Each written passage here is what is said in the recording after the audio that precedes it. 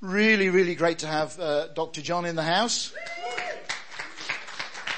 And for those of you who missed it, last night was just spectacular. In fact, last night was probably the best meeting I have ever been in my life, and you missed it. But this morning's going to be even better because John is here. No pressure, John.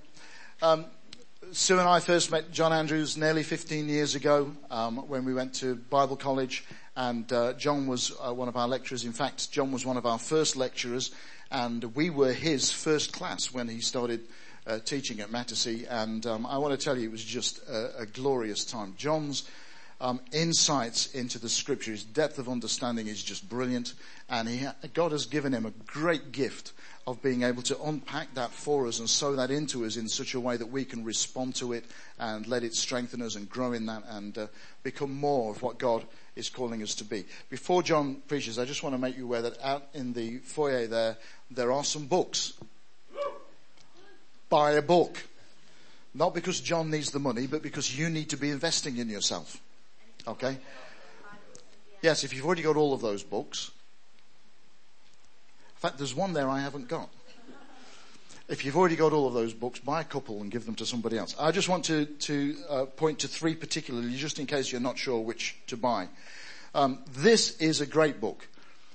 Moving Beyond Mediocrity. Okay? It's very, very easy in life and in ministry to settle. You know, to kind of be doing well and to just settle in that place. And this book is designed to kind of push you off that ledge, to help you to understand some of the principles of growth and development and to become better at being you. Are you with me? So if you're not sure which book to buy and you're just thinking, I want something that'll kind of move me on in my journey with God, something that'll just challenge me and get me off the ledge a little bit, that's the book. Okay, Moving Beyond Mediocrity. 252, Learning to Grow on Purpose. Is this about intentionality? My name is John Andrews, and I make up words.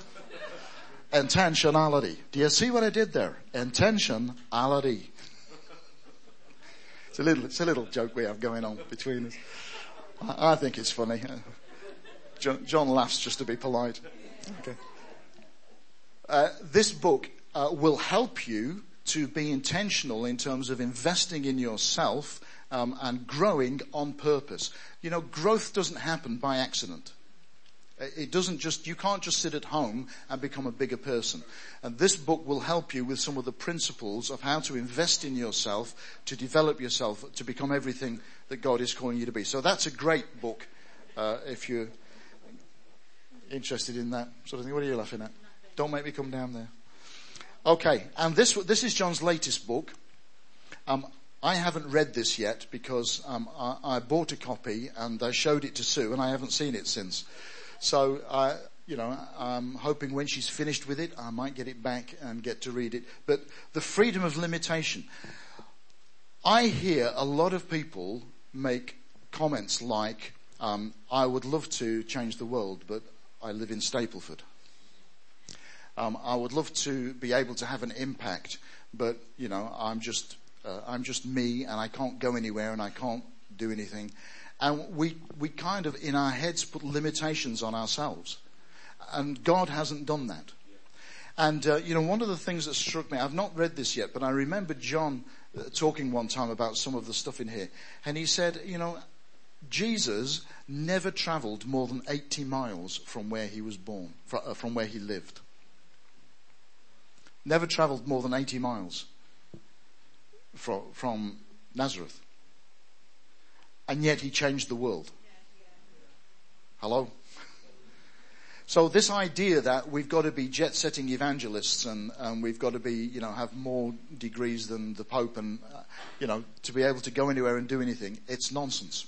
And so the freedom of limitation will help you to explore where God has put you and why he's put you there and encourage you to use everything that God has given you and to use the place where he's put you to reach out for the kingdom of God and not only see your life change but see the lives of others changed. So this will be a great book for that. So let me encourage you, if you're not sure which to buy, there's 3, get all 3. Okay. Is there a discount if they buy 3? Okay, there's a discount if you buy 3. Get all 3. Okay? It's a great package. Yes? You're all very quiet. Come on. John's going to need some encouragement, so John, why don't you come and I'll pray for you, because if I keep talking, we'll be here all day. Jesus, thank you for this man. Thank you for the great blessing that he's been to Sue and I over these years, and the great input that he's had into our lives. Thank you for the input he's had into this church, Lord, for the way that he has encouraged us and strengthened us through our vision weekends, and the messages that he's brought that have been great meals for us to take in.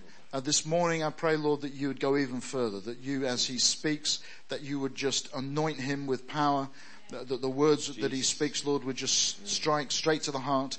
And this morning he would strengthen, encourage and build us up in the faith, and spur us on, Lord, to greater works for the sake of your kingdom. So we pray, bless him and use him this morning for Jesus' sake. Amen. Amen. Amen. Thank you. Let me just... Great. Good morning. It is absolutely wonderful to be with you. What an incredible introduction.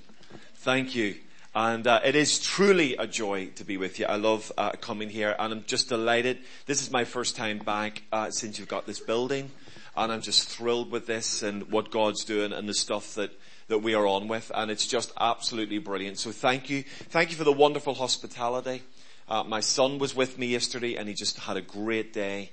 So well looked after, and I just want to commend you for that, the leadership team, for your generosity and setting a culture of generosity around that. I get to travel to a lot of places, and it's wonderful, and you're not always treated very well. People don't always pay attention to the detail, and it's wonderful when you go to somewhere and people really take care of you and look after you. And I have felt that here. I've felt like a VIP. So thank you very, very much for that. And just thank you for the opportunity of ministering to you and for you this weekend and this morning. We last night looked at the whole issue of grace and truth.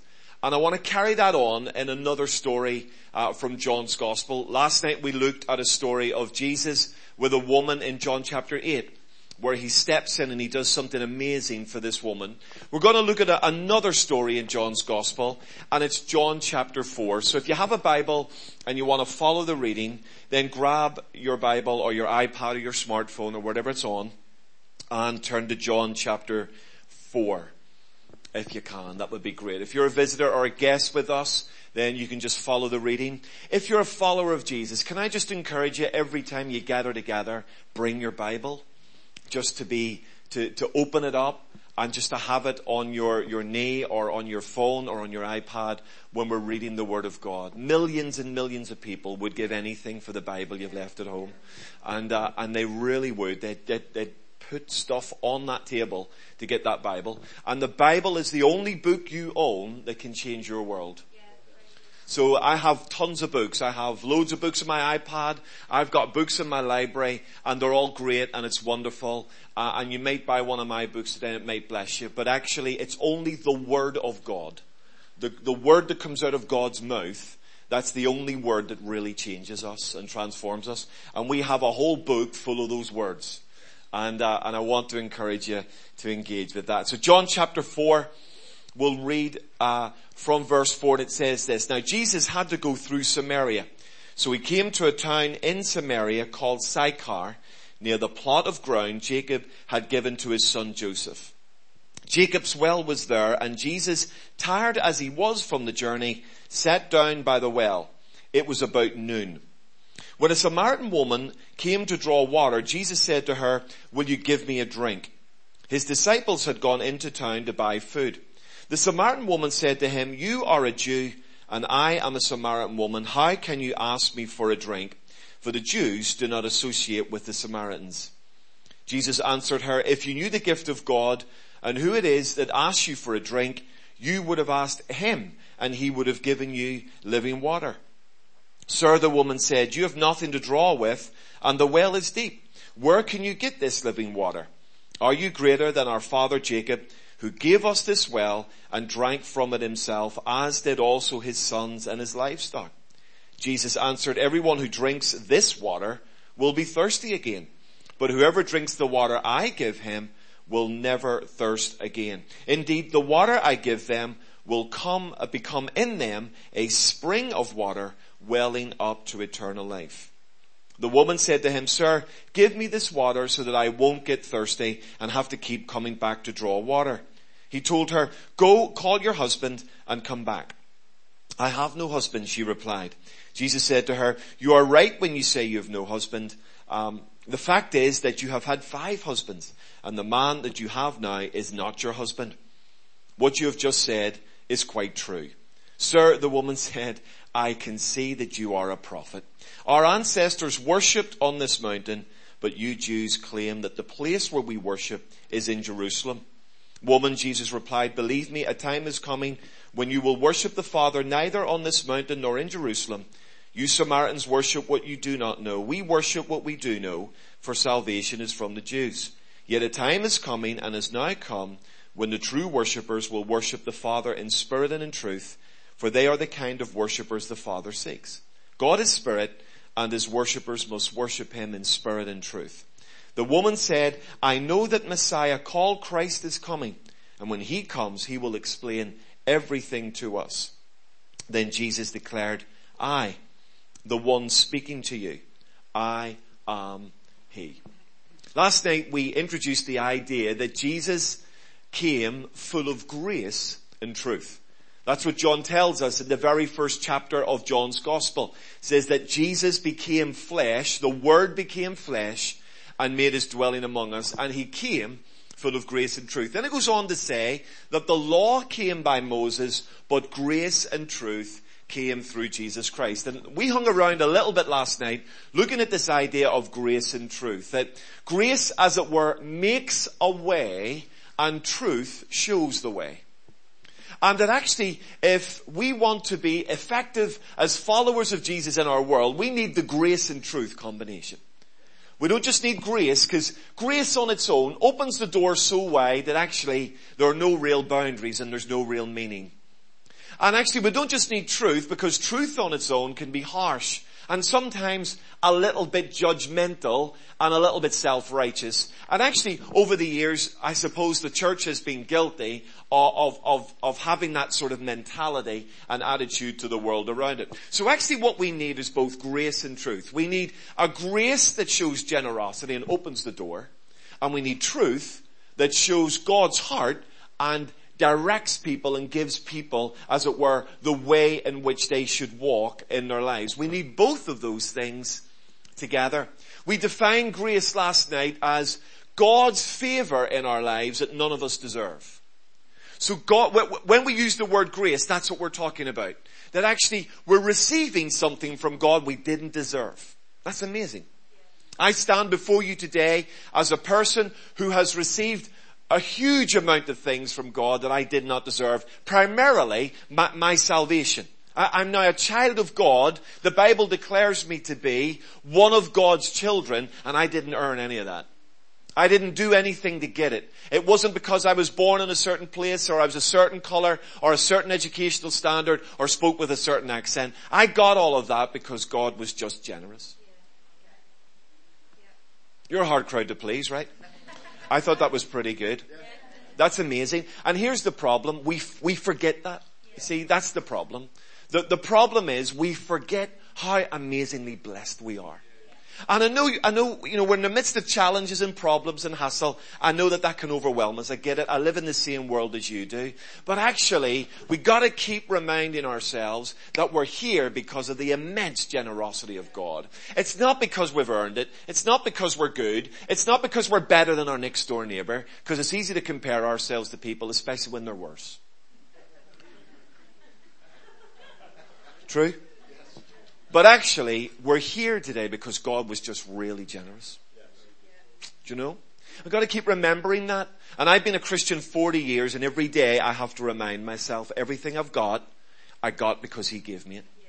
Not because I earned it. Amen?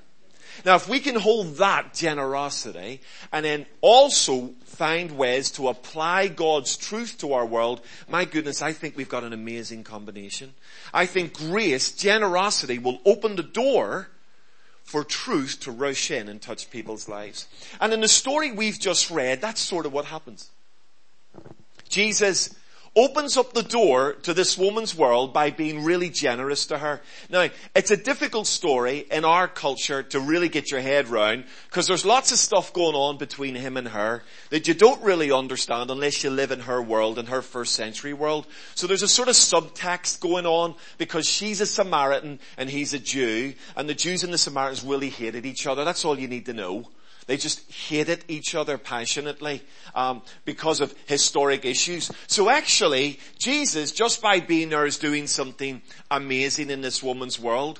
But when we take away all the first century cultural issues and boil this story down, it is really a story that could be applied and told in Stapleford today in the 21st century. It's a story where Jesus opens the door by grace and then allows truth to rush in.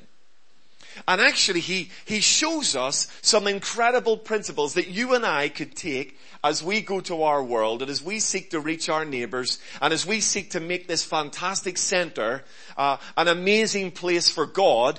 There are principles in here that can help us, that can really help me and you understand the power of grace and truth. Because I love the statement that says Jesus came full of grace and truth, but I want to know what that looks like. I want to know, alright, I get the words grace and I get the word truth, but what do they look like in a real world situation? And last night in John 8, we saw what grace and truth looked like in a real world situation. And in John 4, we see it again. Here's Jesus showing me and you, this is what grace looks like, and this is what truth looks like. And when they're combined together, this is what can happen. So what do we learn from Jesus in the context of this? A few things hopefully to help you and encourage you. Here's the first thing I want you to see. Jesus went to her world. That's the first thing to see. That's grace. Jesus went to her world. Now there's an interesting little phrase in here, verse 4 of the reading, if you were following it with me, and it says this. Now, he had to go through Samaria. Now actually, technically, he didn't.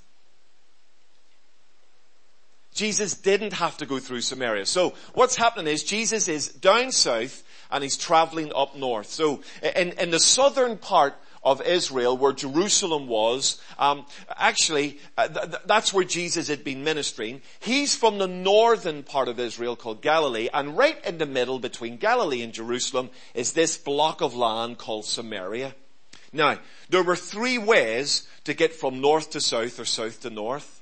One way was up up the Jordan basin, so you could literally follow the river basin, avoid Samaria entirely, and get to your destination. Most good Jewish people took that route, because they didn't even want the dust of Samaria to get on their feet. Alright? Or you could go up the other side, up the coastal route. Now that was a bit more difficult, a little bit more hassle, a little bit more dangerous, but you could also go up that route. The other route you could go was straight through the middle. In other words, you could go through Samaria. So when it says that Jesus had to go through Samaria, it's not because he hasn't got an option. It's because he made a choice. You see that? See, it's not, he had to go through Samaria because there's only one route. No, he had to go through Samaria because there was something he wanted to do. Come on, are you there? You with me? See, Jesus made a decision to go to this place. This was not accidental. This was intentional. And intentionality. It's a long joke. It's a long story. But he was intentional. He made a deliberate decision to go where she would be. And when you see this in Jesus, in the Gospels, you'll see it all the time. Now there are some moments where Jesus responds to people. In other words, they come to him and he responds to them. And then there are times when Jesus goes to them. This is one of those moments where he's going to them. Alright? He had to go through Samaria. A friend of mine called Christine was part of the church in Rotherham that we were a part of, had a radical conversion. Christine was an angry, bitter woman. She was going through her third divorce. She was up to her neck in debt. And she came to church the morning she got saved. She came to church to beat me up. That's absolutely true. I'm not making that up, because she had heard that I had done something to a member of her family, which of course I hadn't done, but she was so angry and she was so bitter that she thought, I'm going to go to church today, I'm going to beat up a pastor. By God's grace, she didn't manage to get me, which was good, because she probably would have beaten me up. She was pretty strong and pretty edgy. So she didn't actually manage to get close to me that day, so that was great. Instead of beating me up, she met Jesus. Got absolutely saved. In fact, I was preaching on the love of God. She was sitting in our auditorium somewhere around about where those boys are sitting. And literally, as I was preaching, she was crying her eyes out. And God was touching her. Well, Christine radically changed. She ended up, and she is still today, working in a context in southern Africa. In part of her work, she reaches out to people who are suffering specifically with AIDS, which is a huge issue in the particular context that she is in. And Christine noticed something. She used to go and visit the local hospital, and she noticed that at a certain time in the day, the patients would gather on the steps of the hospital. And they would usually go out there either maybe just to rest or to drink, or maybe even some of them, if they could afford it, they would smoke a cigarette. So that was where they would go, and they would gather on the steps. So Christine made a decision. She could have her lunch in the canteen, or she could have her lunch on the steps of the hospital, because that's where all the people were. So Christine made an intentional decision one day, and she went out and she sat on the steps. She noticed a young man about 10 yards from her, and he was sitting on his own, and he looked very, very poorly. He looked very unwell. She knew immediately what he had and what he was suffering from. And she opened up her packed lunch and she started to eat her sandwich, and then she said to the young man, "Are you hungry?" And he said to her, after a conversation, "Yes, I am." She said, "Would you like some of my sandwich?" And so she shared the sandwich, and that was lovely. But then she had a cup full of water, and she said to him, "Are you thirsty?" And he said, "Yes, I am." She said, "Would you like a drink from my cup?" Okay. And he said to her, "Do you know what I have?" And she said, "Yes, I do. Would you like a drink?" And so he took a drink from the cup, which was one thing, and then Christine took the cup off him and drank from the cup. And that sort of freaked him out, right? Some of you have said, wow, that sort of was his reaction. And here's what he said to her, and this was the $64 million moment. He said to her, "Why would someone like you do that for me?" Right? And then that's where truth comes. And so Christine said to her, "Well, the reason I'm on these steps is because God's transformed my life. Here's what God did for me, and here's what Jesus can do for you." And before the conversation was finished, Christine led that young man to the Lord. 6 weeks later, he was dead. Wow. Now, what deep process did she go through? Here's the deep process. She just worked out where the people were, and she went. That's it. Okay? Now, we can get all spooky about Jesus here and all spiritual and ooh. Listen, here's what Jesus did. He said, if I don't go through Samaria, nobody will. So I'll go. That's it. Jesus just thought, well, there are people there that need God, so I'll go. And his disciples are freaked out by this. They're not enjoying this experience at all, because this is uncomfortable and difficult territory for them. But Jesus, all he does is go through this town and makes himself intentional in that area. Do you know, I just believe that your decision to take this building, your decision to do what you're doing, is like Jesus going through Samaria. It's making an intentional decision to say, we're going to position ourselves somewhere where people can gather, or somewhere where people can find their needs met. And I love this about Jesus. He just goes where the people are. And as a result of that, he has encounters with people who are lost. That's grace. You see what truth will do, truth will say, let them come to us. We have the truth. If you want the truth, come to us. That's okay. That's all right. But grace says, actually, they're probably not going to come to us. Let's go to them. Hey, those leaflets. Come on. 3 boxes of leaflets. Well, let's get them out. Amen. And there are 2 ways of giving out leaflets. You can just pick a street and put them through doors. And that's great. And let's do that. Or you could maybe take a half a dozen leaflets and say, Holy Spirit, in the next 2 weeks, is there anyone that I might meet in work or in the context of my community who could just need this leaflet? Amen? This invitation. See, if we open up our hearts to grace, God can take us to the sorts of places where people will respond. So I couldn't do anything like that, but actually we can all do that. Christine, no one's ever heard of Christine. She wasn't a superstar. She'd never been to Bible college. She hadn't got a degree. She was just a woman whose life had been transformed, and she just noticed that's where all the guys and girls are sitting during the day. I'll go and sit with them. That was it. That was as radical as it got. And through that grace action, truth came. Amen? And maybe that leaflet will be an act of grace. That the Holy Spirit would direct you or take you. Maybe you're saying no for somebody that you've never asked.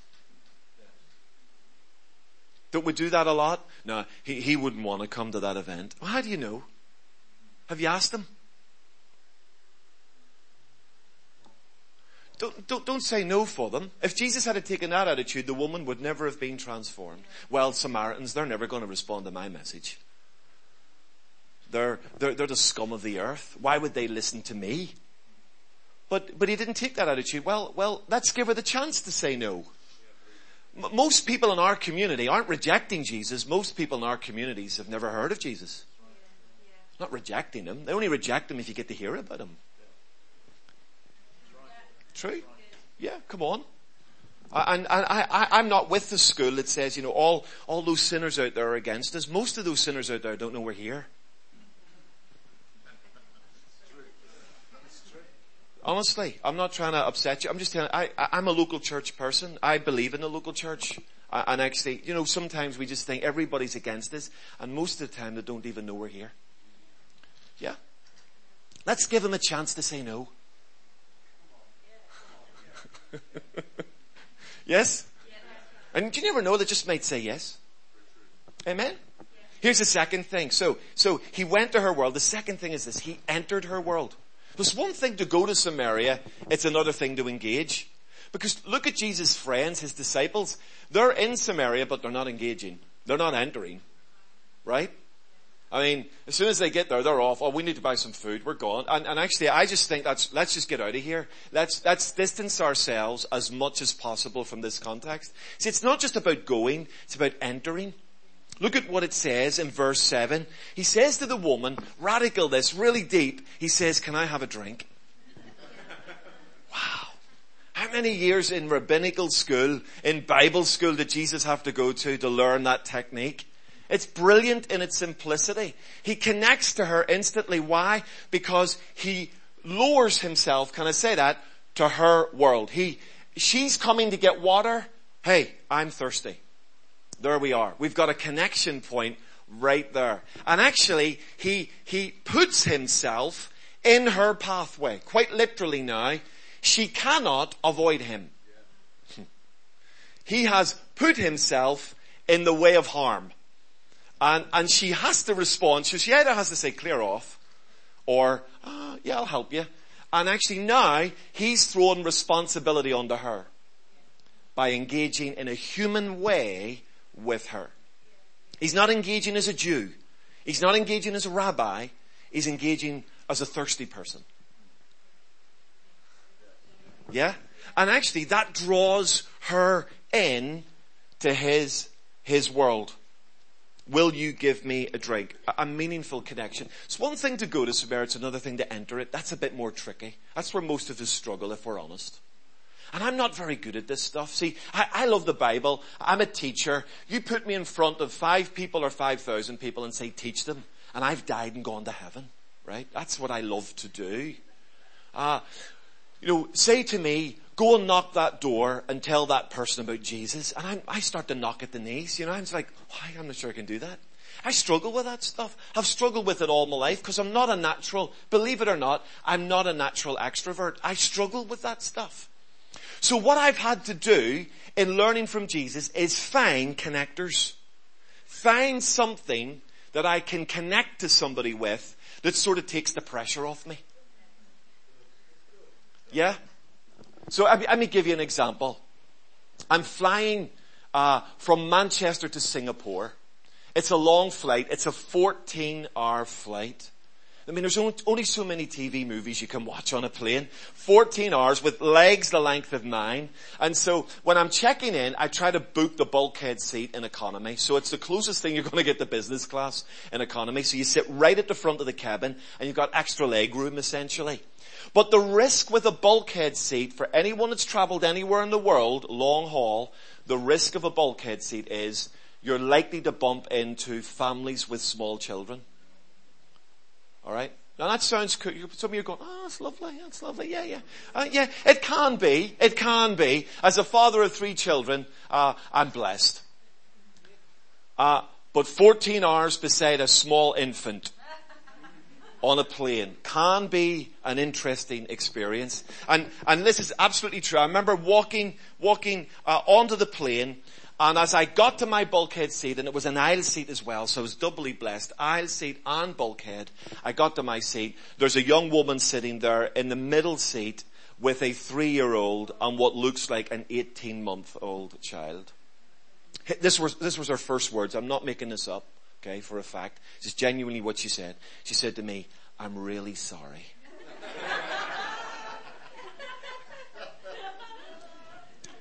And being a sensitive 21st century male who's raised 3 of his own children, I said, "Oh, don't worry about it, love. My wife bought me some noise reduction headphones." That was my response to her. Really sensitive. Thanks for that, John. And moving on. And so I sat down beside her and I said, "Listen, don't worry about it. It'll be fine." Now, Dawn would tell you, my wife was here, she would tell you, I wasn't a great baby dad. And I know that's a shocker. But I wasn't great with babies. I'm sort of awkward with babies, you know. Do you know that? Do you know what I mean? I'm just not a natural with that. I'm just not good. I'm not a 21st century male, and I apologize. Please forgive me. Don't throw anything at me after the service. I'm just not. I love my kids. I've always loved them, and I love them now because I interact with them. We're friends now, and I'm friends with all 3 of my children. Babies, wasn't good with it. So right, I have 3 children. In the whole of the upbringing of 3 children, I changed 8 nappies. That's not 8 a week, that's 8. 8. I know some of you are going, "David, why have you invited him to our church? He's backslidden. He's not even a Christian. I don't even know why he's preaching in this pulpit." I can feel the condemnation. Listen. Remember, I'm talking about grace and truth, alright? I'm grace and truth. That's true. Absolutely true. So what happened next was truly amazing because I turned to this woman and I heard my mouth say, this is what I heard my mouth say, "If during the flight you want help with the baby, I'll help you." I heard it came out of my mouth before I could stop it. It was like, "What is that? What did you're crackers." And so actually she said, "Oh, that would be really nice." And here's me hoping she'll not need my help because she's probably a super mum and she'll be fine. Anyway, halfway through the flight, the inevitable happened. The child is grizzly. It's difficult. The whole flight's, it's just a hard slog. Everybody's sleeping except this baby and everyone on the front row with him. So I said to her, "Do you want me to take him?" She said, "Would you? It would give me a chance to get freshened up and get cleaned and sort out the other one and blah, blah, blah." So I just took the baby. And he was great. Actually, he was lovely. I thought, this is okay. I can do this. And so we walked around the plane together. Wouldn't let me in business class, but we walked around economy. "Oh no, you're not coming in here with a baby. Oh no. Ebola, yes. Babies, no. You're not coming in with a baby." So it's like, you can't come in. So I'm walking around, and I must have walked around for about 40 minutes, which was good for me. It was exercise on the plane, and the child actually settled. I sat down with the woman. I said, "There he is. He's okay." And she said to me, "Do you know, it was really kind of you." She said, "Thank you for your generosity." And then she opened up. She said to me, "Where are you going? What are you doing? Why are you on this plane?" And actually I was able to talk to her at that point about my faith. Turns out she's a backslider. Used to love Jesus, backslidden, living in Melbourne, which was where I was ultimately going, stopping off in Singapore. And actually, in my conversation, I was able to talk to her about a journey back to faith. A backslider with 2 babies. And what opened the door wasn't the badge Reverend John Andrews or PhD. It was, I'll help you with a baby. Now, even a numpty like me can do that. If I can do that, you could do that. Now, it can be a bit inconvenient sometimes and difficult, but actually, I learned a lesson that day which was so powerful that in order to connect with a broken world, I've got to, forgive the language, I don't mean this in a condescending way, but I've got to come down. I can't expect people to come up. I've got to, it's like Jesus, can I have a drink? When he did that, he's on her level. Whatever her level is, he's now down at her level and he's with her. And actually, for this woman, what she didn't need was some snooty, condescending comment about, hope that baby's going to be quiet. I've paid a lot of money for this ticket, which I've heard people say to parents on planes. But when she heard an offer of help, it opened the door. Grace opened the way for truth. You see that? Grace makes a way, truth shows a way. You could do that. Maybe there's a neighbour and their grass is a bit overgrown because they just can't push that lawnmower anymore because their hips are bad. And you say, I'll cut your grass for you. I've got my own grass to cut. I know. But actually, cutting that grass as an act of grace could open the door for a word of truth. I mean, let's face it, ladies and gentlemen, why should anyone listen to us? What gives us the right for the world to stop and say, hey, everybody listen to me? What? I have no right to do that. I have to earn the right to get someone to listen to me. Maybe it's that person at work, they're a pain.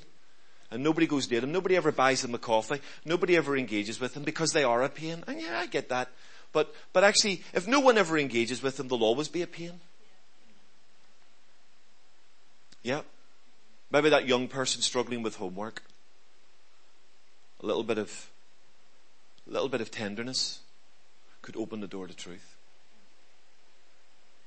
Come on, are you there? You there? My time's almost gone. But let me say this. Am I okay for a couple more minutes? What time do you want me to finish it? No. Another 5 minutes, is that okay? Yep. You're okay down the back. That's fine, right? I'll take that as a go. All right. Here we go. Number 3, really quickly. So he went to her world and he entered her world. Look at this, number 3. He engaged with her world. It says this, that Jesus sat down by the well. That's a very distinctive action. And the well would have been a big circular construction, and it would have had a sort of a lid on the top. So Jesus could literally sit. So it wasn't a little, we think of a little farm well. This was a huge thing. This was a community well. And so Jesus would have sat on it. And there he's sitting there, and it says this, it was about noon. Now, the Bible gives us that detail for a reason. That's a really important piece of information. It's not just telling us about the time. It's telling us about the opportunity. Noon in the Middle East is baking hot. Only mad dogs and Englishmen go out in the noonday sun. That's what the song says. As an Irishman, I didn't make that up. That's a song. You're all looking at me. He's just been really offensive to me as an English person. No, that's a song. Mad dogs and Englishmen go out in the noonday sun. Now, people who live in a hot climate don't go out in the middle of the day. Or if they do, they walk in the shade. Not like us Brits who are walking around with bacon oil on us, trying to get a tan and frying at the same time. They all think we're crackers. You people are bonkers walking in the sun. Here's Jesus in the noonday sun, the hottest part of the day in the Middle East, sitting in the open at a well. Culturally, crackers.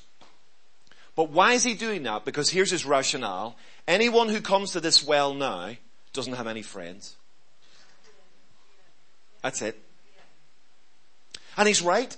This woman doesn't have any friends. In fact, she's so morally disreputable that even in the context of Samaria, that the Jews would say, they're like down the bottom of the food chain, even the Samaritans say she's further down the bottom of the food chain.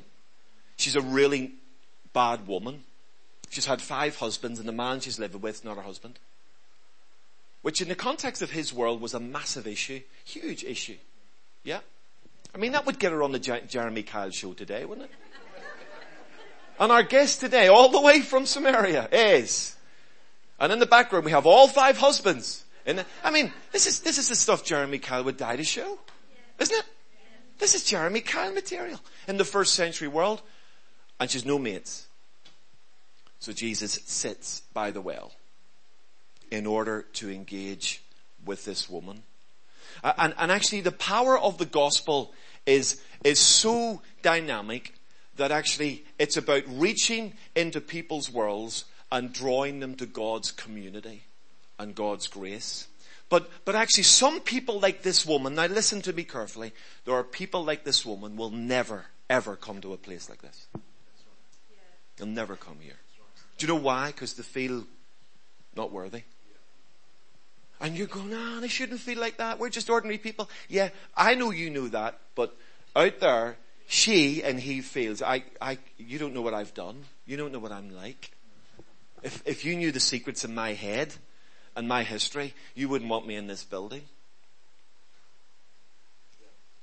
And actually there are people like her that won't come here, not because what we've got to offer isn't good for her. We have something amazing, but because she feels she couldn't come here. This woman, if she lived in Stapleford, wouldn't be here. She wouldn't be here. Do you know why she wouldn't be here? Because she'd be afraid we'd judge her. Because everybody else did. And so Jesus knows she's never going to show up at my synagogue seminar. So I'll sit by the one place I know she'll be. The well. Isn't it amazing? That's grace. That's the gospel that touches us and helps us. We had a young woman in our church became a Christian. Her husband was a bit freaked out by the fact she became a Christian. Absolutely messed with his brain. And it messed with his brain for 2 reasons. Number one, instead of lying in bed with him on a Sunday morning, she was getting up and going to church. That absolutely freaked him out, because what's happening to my wife? And secondly, she was changing. And she was changing in front of his face, and it was freaking him out, but he wouldn't come to church. He would not come through the door of the church. No way am I going in there, bunch of freaks, doing to my wife. So I talked to his wife and I said, well, what does he do? What is he like? I said, well, he loves squash. Well, I loved squash at the time. I was pretty good at squash at the time. I'd probably have a heart attack now if I played squash, but at the time I was pretty good at it. And I said, oh, I like squash. Would he play with me? She said he might. And so I said, I'll give him a call. So I phoned him and I said, Steve, do you want to go and play squash? And he went, yeah, okay then. So we went and played squash. I played with him for 4 weeks, never mentioned God once. Even though he mentioned God quite a few times on the court. I never mentioned God once. Alright? You got that far too quickly. That was good. I like that. But seriously, he was like, going for it on the court. And I never mentioned God once. In 4 weeks. 5th week we're playing together, we're in the shower. There's no one in the changing room, just me and him. We've had a shower. We're now sort of toweling down and we're talking. And I just sort of talking with him. And here's what he said to me. He said, one of the main reasons, he started the conversation. One of the main reasons I don't come to church is because I believe there is no God and we're here because there was a big bang, and that's it. Evolution holds. So he explained it in more eloquent details than that. But he essentially said, I don't want to go to church because there is no God and I believe that it's a big bang, right? And he said to me, and this is what he said, science answers all my questions as to how the world came about. That's what he said to me. So I thought, well, there's 2 ways I can go here. I can get into this argument and we can talk about evolution, or let's try and, so my brain's firing off, and I felt the Holy Spirit give me a question for him, or give me a statement. And I said, Steve, science answers how the world came about for you, right? Yeah. I said, what about why? That was it. So what about why? And it was as if, honestly, I'm not making this up, it was as if I had taken a hammer out of my bag and plunked him right on the head. He just looked at me. And you could see his brain just frying. It's just, and he had honestly, this is a man in his early 30s, he had never thought of the why question. It's unbelievable to me. Anyone could live that long and not think, why? Why are we here? He had never thought of the why question because science was answering all his questions for him, and it was literally the Holy Spirit just plunked him right on the brain, right on the head. And within 2 weeks, he became a follower of Jesus. Now, why? Well, you say, well, it's because, John, your sophisticated theological approach in the change room. No, because we played squash. And in the context of playing squash, it gave him the chance to ask his question and put his point of view. That's it. Now, squash may not be your thing, and if it's not your thing, don't ask anybody to go and play squash with you. You know, or they'll be giving you mouth to mouth, which could, I mean, that could be an opportunity for you in another way. But don't do that. Yep. But you might have another thing, or your neighbor might have a thing, or your friend at work may have a thing. Now listen, provided it's moral and legal, we can't do things with them that are immoral or illegal. Well, you know, he's into selling drugs. Well, I can help you with that. I'm really entrepreneurial. No. Stop. Okay, we're pulling that back. So whatever their thing is that we want to connect to, it has to be moral and legal. Is that alright? Which still gives us a lot of choice. But seriously, sometimes just finding somebody's thing is the key. Yeah? Here's the last thing and I'm done. Is that okay? Lastly, he challenged her world. I want to leave you with this. So we've had lots of grace here. He goes to her world. He enters her world. He engages with her world. And then lastly, he challenges her world. At some point, this is going to get ugly. She's had 5 husbands, living with a bloke and a Samaritan, no mates, a candidate for the Jeremy Kyle show. Jesus is God in flesh, pure as the driven snow, rabbi par excellence, and a Jew. At some point, this is going to go south. This is going to get ugly. And it does. He says to her, go home and call your husband. He says, well, I don't have a husband. And then he hits it. He says, I know that. He said, in fact, you've had 5 husbands and the man you're with is not your husband. And she sort of, it's a bit of a comical moment. She says, I perceive you are a prophet. That's quite funny. Yeah, that's pretty sharp. I perceive you are a prophet. Bet your life on it. I'm a prophet. But note this. He shines a window into her world without condemning her in her world. Wow. Note that. Now, we read that and we interpret he's condemning her. No, there's not a tone of condemnation in his comment. He's simply commenting on the condition of her world, not on her. Wow. And probably for the first time, she's had a man make a comment about her that wasn't judgmental. We didn't read the end of the story. She goes off back to her area where she lives. She's so dramatically impacted by the conversation with this Jewish rabbi, this man of God, that she's now got all her friends and, people that she knows, probably not friends, but people that know her. And here's what she says, come meet a man who told me everything I ever did. I mean, she's learning already. I mean, there it is. What a technique. She says, hey, you want to get all the juicy bits? Let's come. Come on. This guy told me everything I ever did. And people from the village show up to hear Jesus because of what they heard her say. And it says, initially, they sort of received the message because of her, and then they received it for themselves.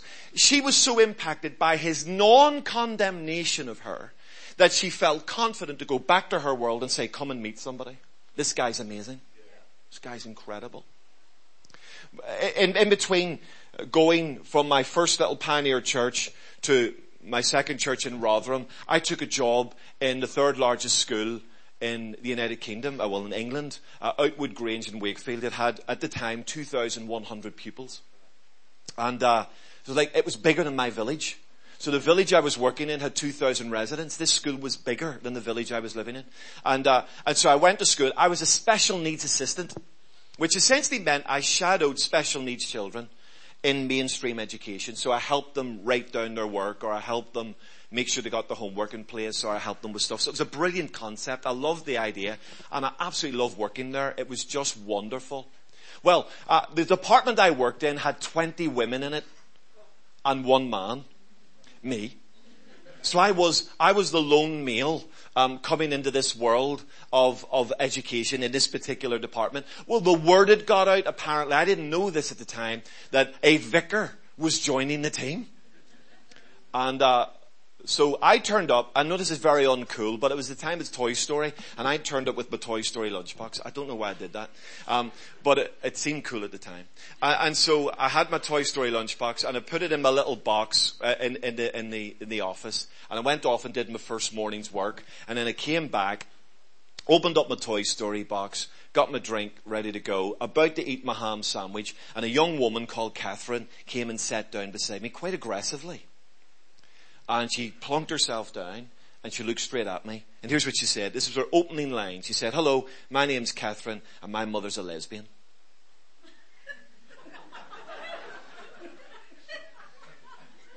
I'm about to eat a ham sandwich.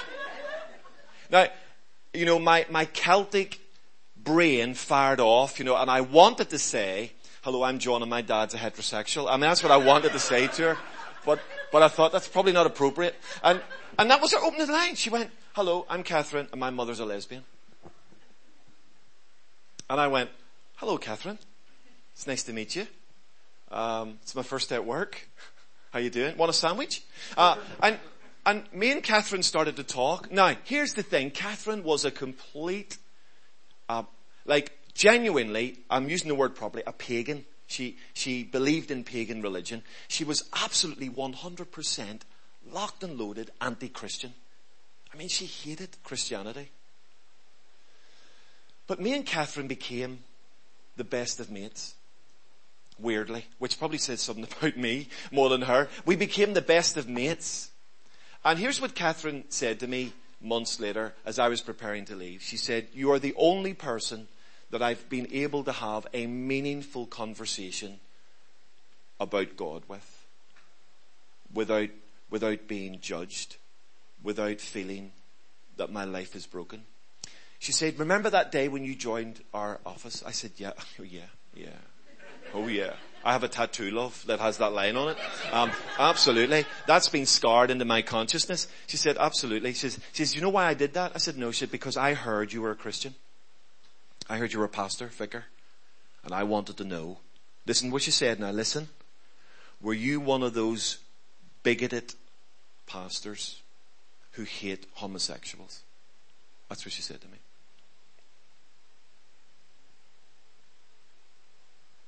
Now, if I had to turn around and say, "Hey, get lost. It's disgusting. I hate your way of life. I hate what your mother stands." If I'd have done that, door was shut. It's all over. Now, do I agree with her mother's lifestyle? No, I don't. I'm a follower of Jesus. I don't agree with that lifestyle. But here's the point. The point is, she wanted to know how I would respond to her brokenness and to her world. Would I be like everybody else and condemn her, or would I give her an opportunity? I said this last night. You can accept without approving. You can be generous without compromise. Jesus sits with a woman who in his culture, now don't be offended, in his culture she is filthy. She is dirty. Morally, spiritually dirty. In fact, the Pharisees of Jesus' world would say that Jesus would now be contaminated.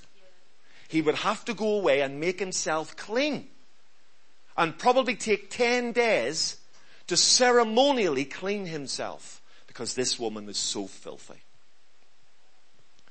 Do you know the reason she stayed in her filth? It's because no one who was clean ever came near her. If all the clean people hang together, all the dirty people stay dirty. Forgive my language. I'm just saying, if we all hang together, we just stay really clean together. But actually a dirty world, a broken world needs clean, whole people who will say, there's another way. And even though he confronts her without condemning her. And he confronts her in such a way that she says, I like this. This is nothing like I've ever heard before. Wow. That was 2,000 years ago. Doesn't it sound familiar? I mean, this is Stapleford, isn't it? This is the Haven. This is Rotherham. This is Solihull. This is where we live. And actually, Jesus shows us what grace and truth looks like. Grace that opens the door, shows the way, as it were, opens the way, and then truth that takes people on the journey actually engages them with the way. Jesus manages to take a woman and bring her on a journey that is absolutely impossible. But by the end of the conversation, she is ready to surrender her life to the Messiah. It's absolutely amazing. And it all starts because he went through Samaria. It started because he asked for a drink. It started because he sat down at the hottest part of the day knowing that she would be on her own. And it concluded with truth that transformed her life. I'm not saying that there are people like her in your world, but I am saying there are people in your world lost like her. And actually, if me and you could over the next few weeks just be open to the Holy Spirit, be a wee bit intentional, be willing to be slightly inconvenienced, just a bit. Step into someone else's world for 5 minutes. It just could be the act of grace that brings them to truth. Amen? Why don't you stand with me? Bless you. Thank you for allowing me to run over time. Bless you. But I felt it was an important message for you in the context of the weekend. Is that okay? Yes. All right then. Let me pray for you. You've been amazing. Now listen, I hope nothing I have said today has offended you. Hope you catch the spirit of that. I haven't set out to offend anyone. I have come to challenge us a little bit. So there's a challenge there, a challenge for me and a challenge for you. But this church has secured this fantastic building for, we don't know how long. This becomes a bridge. This place will literally become a haven, literally, for broken people. There are people that will walk into this building and go, this feels amazing. Now, what they're saying is, I can feel the presence of God, but they don't know the religious language yet. And they go, wow, this is great. This feels great. It's because they're experiencing something they've never experienced before. And those opportunities, those kids playing in the ball pool, the groups that are going on, the people that are being ministered to, they're all grace offers that open up the door for truth so that God's truth can come. And here's what's going to happen over the next 6 months, 8 months of your journey. You're going to see people come to truth because of the cup of coffee, the way it was served. You're going to see people come to truth because a volunteer helped the mum with her baby in the tots group. People are going to come to truth because the ball pool is free. It's really deep, isn't it? And sometimes actually we underestimate the power of grace, the power of generosity. And we're doing that corporately, but the challenge of the Holy Spirit is to you as an individual. Are you willing, are we willing to be a bit like Jesus? Put ourselves out a little bit, show grace and generosity, and then make room for the truth of God's word in someone's life. Lord Jesus, I want to thank you that you came to us full of grace and truth. You didn't just come with a huge stick to beat the world with, and you could have done that. But Lord, you came with grace to heal the world. You didn't come to condemn us, you came to save us. For God so loved the world that he gave his only son. And Lord, we want to thank you for that message. We want to thank you that there are people in this room literally, who are literally alive Not just spiritually alive. Some of us are literally alive in this room because of your grace. Hadn't it been for your grace, we'd have been dead by now. And Lord, we want to be a community that shows that amazing grace to our world. We want to be a community that shows that amazing grace to our neighbours and our friends and to those people we don't really like that much. But Lord, they're lost too. They're broken. And I pray for us as individuals as we go to our world, school, college, work, friends, community, neighbourhood, even for some of us back to our immediate family, where there are lost people in it. Lord, I pray that you'll fill us with the power of your grace to be generous, to reach out, to enter in, to connect to. And that, Lord, through that act of generosity, it will make an opportunity for truth. Lord, we know that some people will receive generosity and just run for the hills and take it and not want anything to do with the truth. But Lord, we also know there are people like this woman who, in experiencing grace, will hunger for truth. And so, Lord, I pray you bless this amazing church. Give them favour over this building. Give them favour in the development of this building. Give them favour in the organisation of this programme and these projects. May the grace projects that are at the heart of this enterprise, Lord, may they expand and increase and enlarge, and may lives be changed. And Lord, I pray that we will see men and women, young people, radically saved and changed by the power of the gospel because of the grace of this community. In Jesus' name. So Lord, I ask you to bless every person in this room. As we go back to our world, may we go full of grace and truth. And may, Lord God, our world be impacted, be enriched, be enlarged, and even, we pray, transformed by a grace and truth community. In Jesus' name. Amen. Amen. God bless you. Thank you. Amen.